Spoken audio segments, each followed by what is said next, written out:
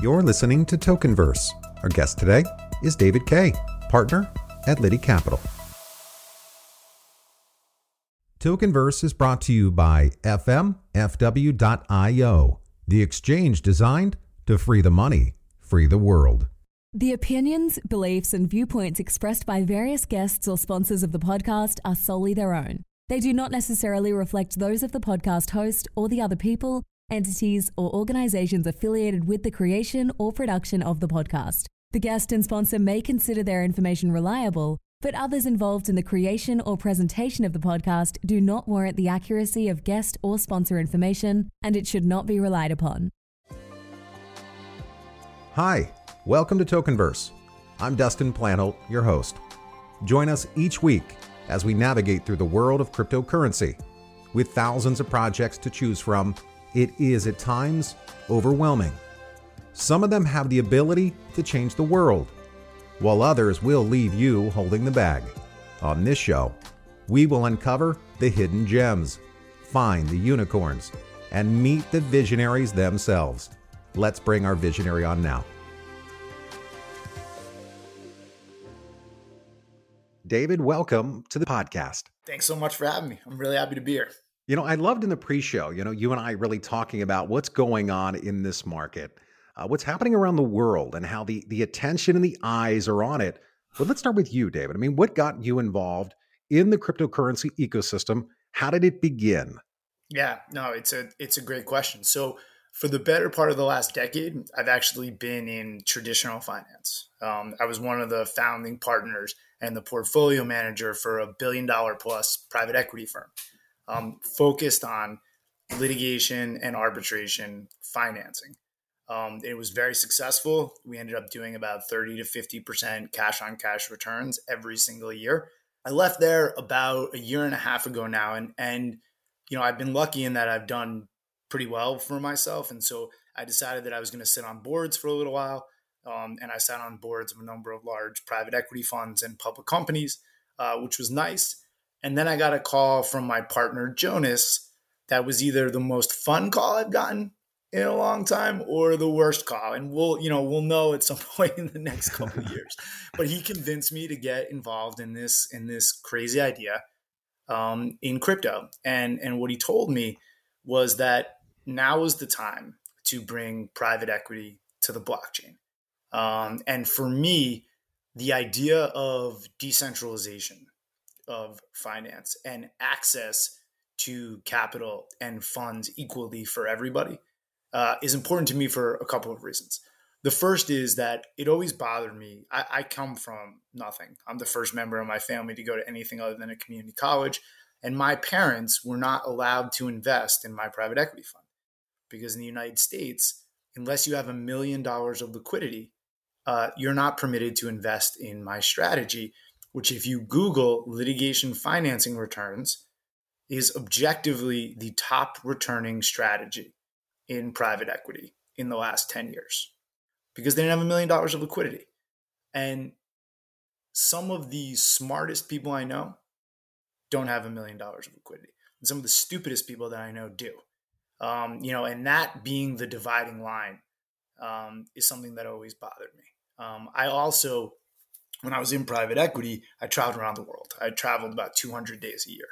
And if you think about a place like Venezuela, where I spent a lot of time, before cryptocurrency was there, it was at a point where you would work. And by the time you got paid, your paycheck would be worthless because the government, the inflation on the currency was beyond control, right? There was no ability for people to transact. And so seeing the world that way and being focused on decentralization in a different context got me excited about the idea of actually bringing private equity to everyone. And so that got me halfway there. The other thing that got me there is Jonas ultimately agreed that we would spend 5 to 10% of everything that we raise on fighting scams. So people who lost, $25,000, $50,000, $100,000, where there's no place for them to turn, because the reality is if somebody steals from you and you want to get it back, you can, but it's expensive and it's time consuming. And if you lose $25,000, there really are no good options for you because it's simply not economical for anyone like me to step in and help. And so we agreed to take 5 to 10% of every dollar we raise and put it towards doing good, which is important to me. So those two things got me to jump into crypto. And from that, Liti Capital was born, and we are the first private equity fund on the blockchain, private equity for everyone. And we're really proud of it. You know what I think is fascinating that you went from a highly regulated regulatory type space into a space that, while it's not the Wild West like it used to be, it has a lot of eyes on it and it has a lot of different opinions. So Yeah. how's that been for you? I mean, transitioning from where, you knew it was either black or white, and now you're in this space where they're like, well, it's gray, and you go, just give us an answer. How do you do business in that? It's funny. So to me, it does still feel like the wild, wild west. You're right. I come from a very regulated environment. And while things have gotten more clear as a comparison point, it feels very wild. And I, for one, am very focused. I welcome some regulation. Yeah. And I think that for me and for Liti Capital, I think the dividing line for us. So first of all, we are set up for regulation. Okay. So we have a Liti token and we have a W Liti, which is our trading token. And so if tomorrow the US government or the EU came out and said everything needs to be regulated as though it's a security, our investors would be fine. Okay. So we are set up in a way, because this is important, because one day people are going to regulate. And where you have your money and making sure that that doesn't immediately go to zero the next day is something that we were very focused on. So we have set that up for our company. For an industry, I have a clear line, and I'm really glad you brought this up because I find this part to be very important. The community assets, Bitcoin, Ethereum, minimal to no regulation. Right? I'm not in favor of any material regulation on those. Those are actual community assets. The companies that utilize community assets to make profit off of people, those need to be regulated. And I think that those companies are very good at cloaking themselves in this idea that they're part of decentralization and shouldn't be regulated. But it's not correct, right? If you think about the internet 10 or 15 years ago, it's a great example. The internet brought a lot of information and ability to access things to people all around the world that they never had. Similar to the blockchain, very similar to crypto and the blockchain.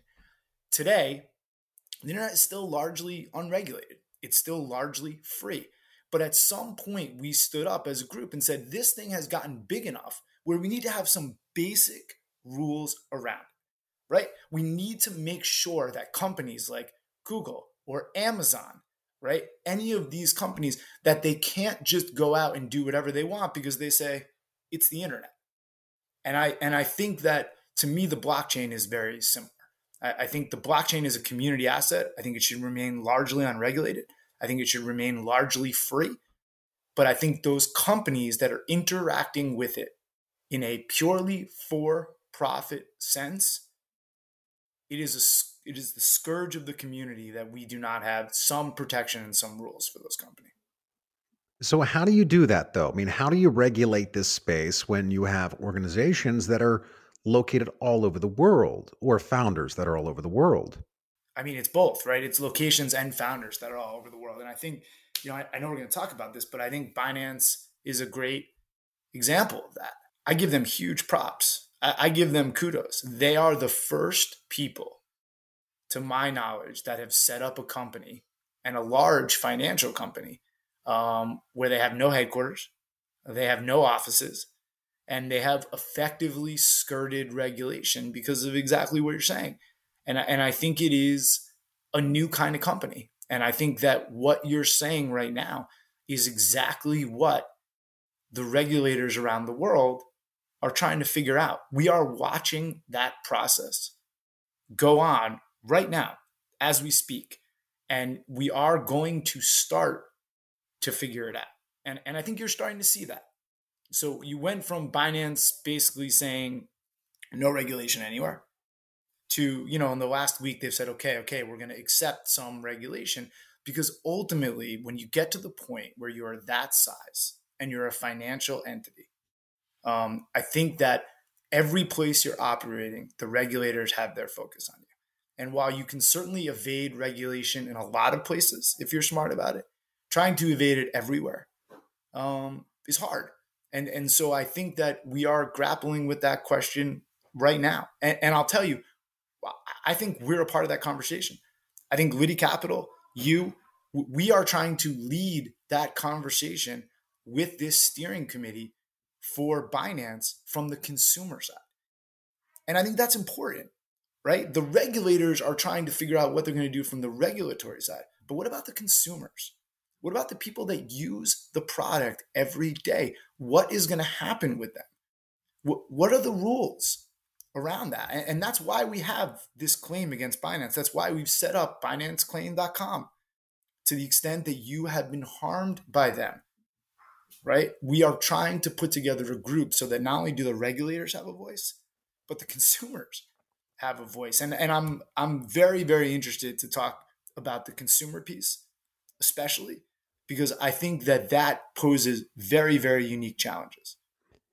It's interesting that this space does attract a significant amount of scams from a YouTube, send some Ethereum here to Twitter, to these things called rug pulls. I mean, what are some of the scams that you've seen that have just made you go, wow? I mean, wow, in the sense of truly brilliant, that the way they were designed, because these scams fool even the best of the best people in the space, meaning the people that have been around the longest, that typically know what to stay away from, yet some of them are still falling for these new scams. So one ubiquitous thing that I have seen in the space is whoever I talk to, you accepted so far, right? But almost everybody that I talk to, when they turn off the camera, they say, let me tell you the story about how I was scammed. And so I think that it is everybody. So what are my favorites? My favorites are probably the ones that are numbers based. So I'm a math guy, right? And so we see a lot of scams where people go to, we've been working with BitBoy to try and help them. A lot of these larger influencers or names where these people are basically doing like spam emails, right? 10 or 15 years ago, where they're just going out to all these groups over and over and over again with different really silly scams, like click this link, BitBoy wants to give you $10, and they play the numbers. And they get some small percentage, right? 10 basis points, 20 basis points, and they get them for less money than anyone could ever do anything about. And they make a fortune. And we track these people back. And what's interesting about it is that it's all the same person, right? It's like this large group I'm not going to say the name for them, but like a large group in a city, in a country who's very organized, right? It's very professional. They hire like 30 people. They pay them hourly wages, right? And it is a straight up business. So it's organized crime, is what you're saying. Oh, it's absolutely organized crime, unequivocally. And what's amazing about it is what you were saying about the regulators is that there's really nothing that most people can do about it. So let's say you're in country A and you have an organized crime ring where you're stealing from people that only have VPNs outside of that country, which is what they do. Do you have any idea how hard it is to get a criminal complaint together, get it filed, get it approved? You have to get a conviction in your country. Then you have to bring it to that country, get them to care, get them to stay. I mean, it's not worth it. That's the problem. Your $50 or your $3,000. It's just not, and they know this is what you're saying. They know it. It's planned exactly that way. And the worst part about it, from my perspective, is we all have this idea that the good guys win. And one of the hardest things about being in my seat and what I see is that it's actually not true. A lot of the times, the bad guys do win. And the good days for me, the good days for Liti Capital are when, what we do is we come in to help. And when we make money for ourselves, for our investors, and for the people who are harmed, that's a good day. But you would be surprised, maybe even shocked at what a small percentage of the time it is that the good guys actually win. It's fascinating insight and perspective. So this case against Ripple, David, and while Liti Capital is not involved, and this is purely your opinion, you know, what do you think? I mean, this outcome when the SEC comes back, either they deem it a security, XRP versus non. What's the fallout ultimately? It's huge. I think it's absolutely huge. The question of what is a security and what is not a security cannot be underestimated in terms of the developed world. If what we have is a security, then there are rules around it that are the same as they are for any company that goes public that offers, securities or stock or bonds to the public.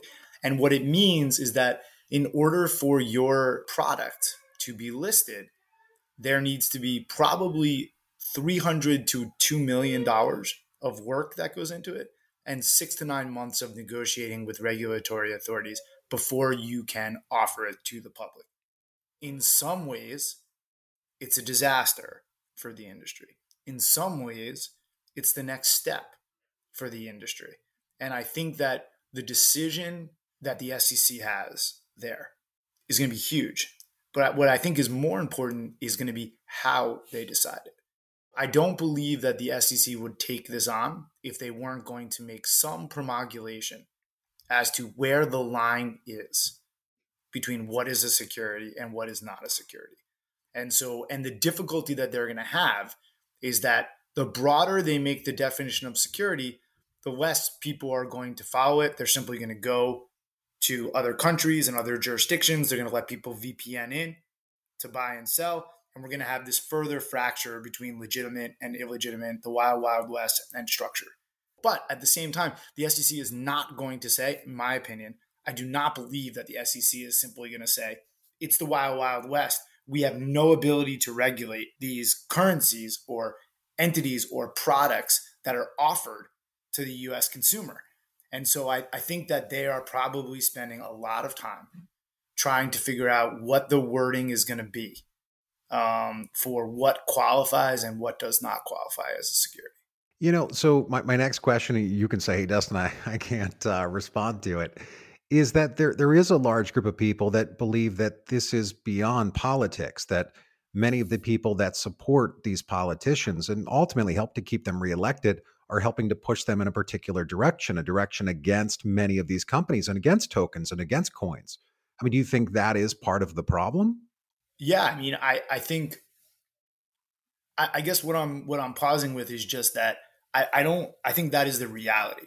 I don't know whether I think it's part of the problem, but I think it's the reality. The way that we have set up our systems of government, for better or for worse, is that the more people that talk, and sadly, in some places, the more money they have, the more influence they have. And so I think the idea that this talking and this influence is being used here is not surprising. And I don't think it should be surprising.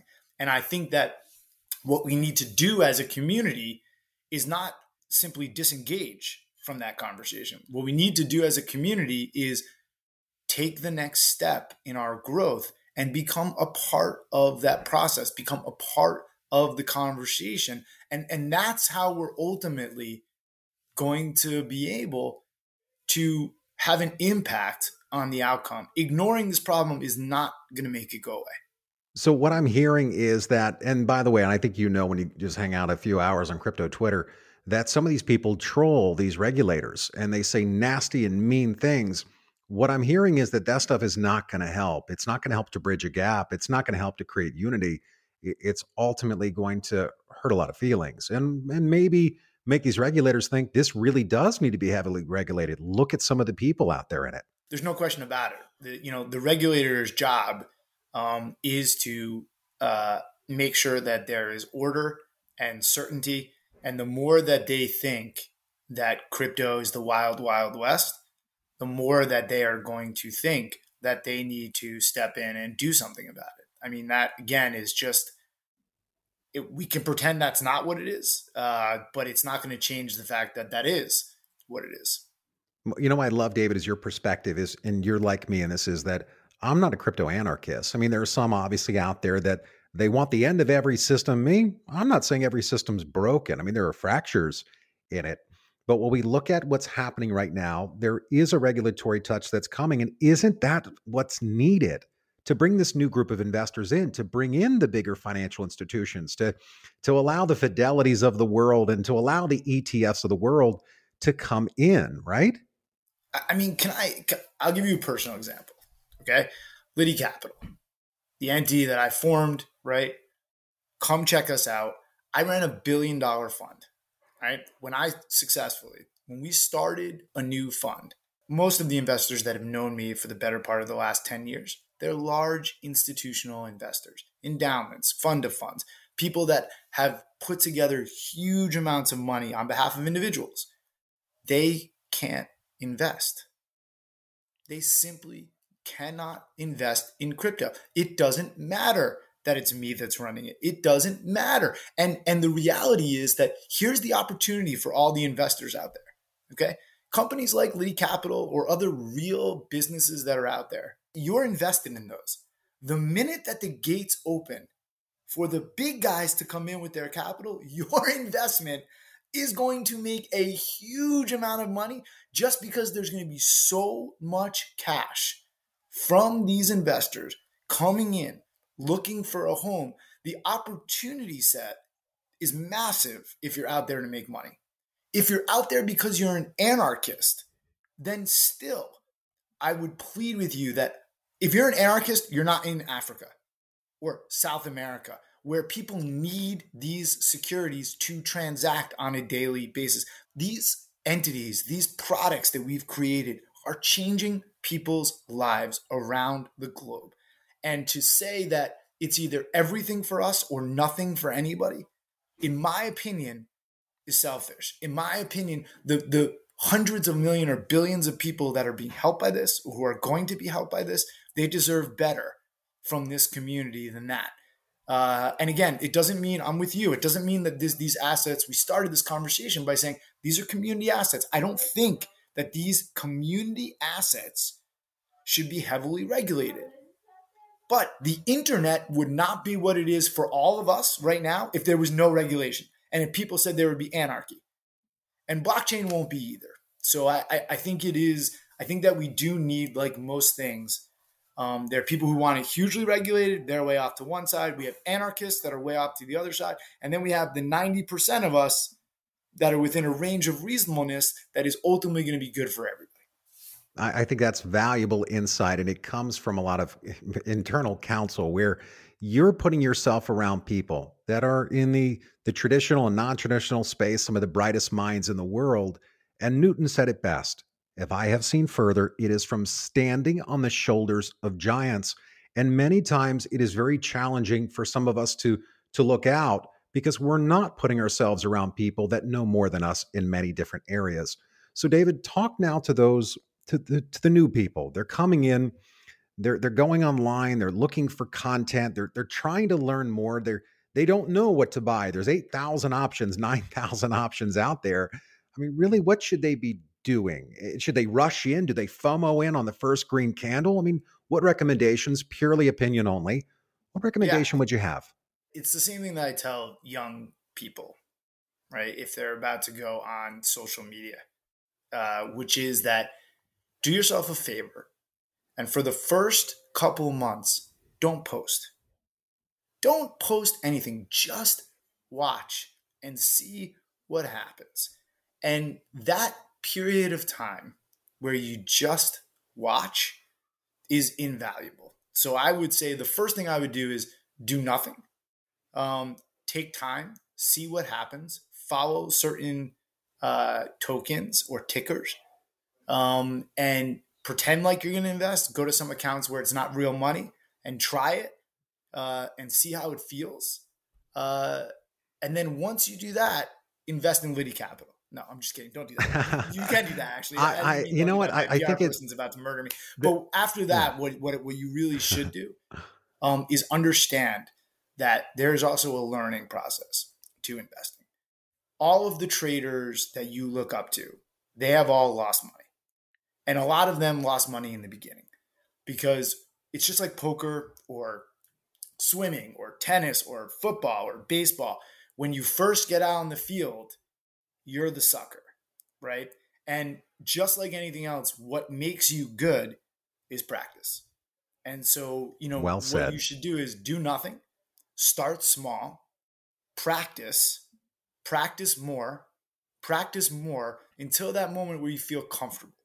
And then when you feel comfortable, then put an amount of money that you're okay to lose in an account and use that and diversify it. So I think that, that is the right way to go about it. And a little patience will save you a ton of money. That is great advice. And last night I was at dinner and I was talking to a group of people there. And one of them said to me, but Dustin, aren't I too late? And I said, too late. The New York Stock Exchange has been around for 130 years.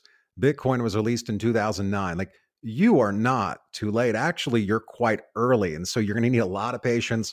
It's going to take a long time. It's not going to be overnight. It might take another 10, 20, 30, 40 years. That is the problem, that most people want it and they want it right now. And what you're saying is take a breath, sit back and watch. You're not too late. Make sure you make the right decision going in, because you ultimately will own it. And your money, well, I doubt it was given to you. You had to work for it. So how do we learn more about Liti Capital? Yeah. So there's a question I like. So look, you should go to liticapital.com. We're trading on bitcoin.com today. We're also traded on Uniswap. We are a real company. We have offices in Switzerland. We have a letter from the Swiss government. We're one of 4 companies in the world that actually have regulatory approval to operate. We are a safe place to put money because there's a real operating business behind what we're doing. Every day we're going out there, we're trying to make money. We're returning that money to our token holders. It is not a currency. We are an equity coin. We are an operating business. And from my perspective, the operating businesses like Liti Capital are part of that next stage. There's currencies which have a value that we all agree they have. That's what a currency is. A business has cash flows, and those cash flows come whether you and I agree what that value is or not. So come check us out. Join us on Telegram, Twitter. Come to liticapital.com. We think you'll like what you see. Thank you again for sharing your story on Tokenverse. Thank you for listening to another episode of Tokenverse, brought to you by fmfw.io. To learn more about the project heard today, visit fmfw.io. Follow our socials, and together we will free the money, free the world. See y'all next week.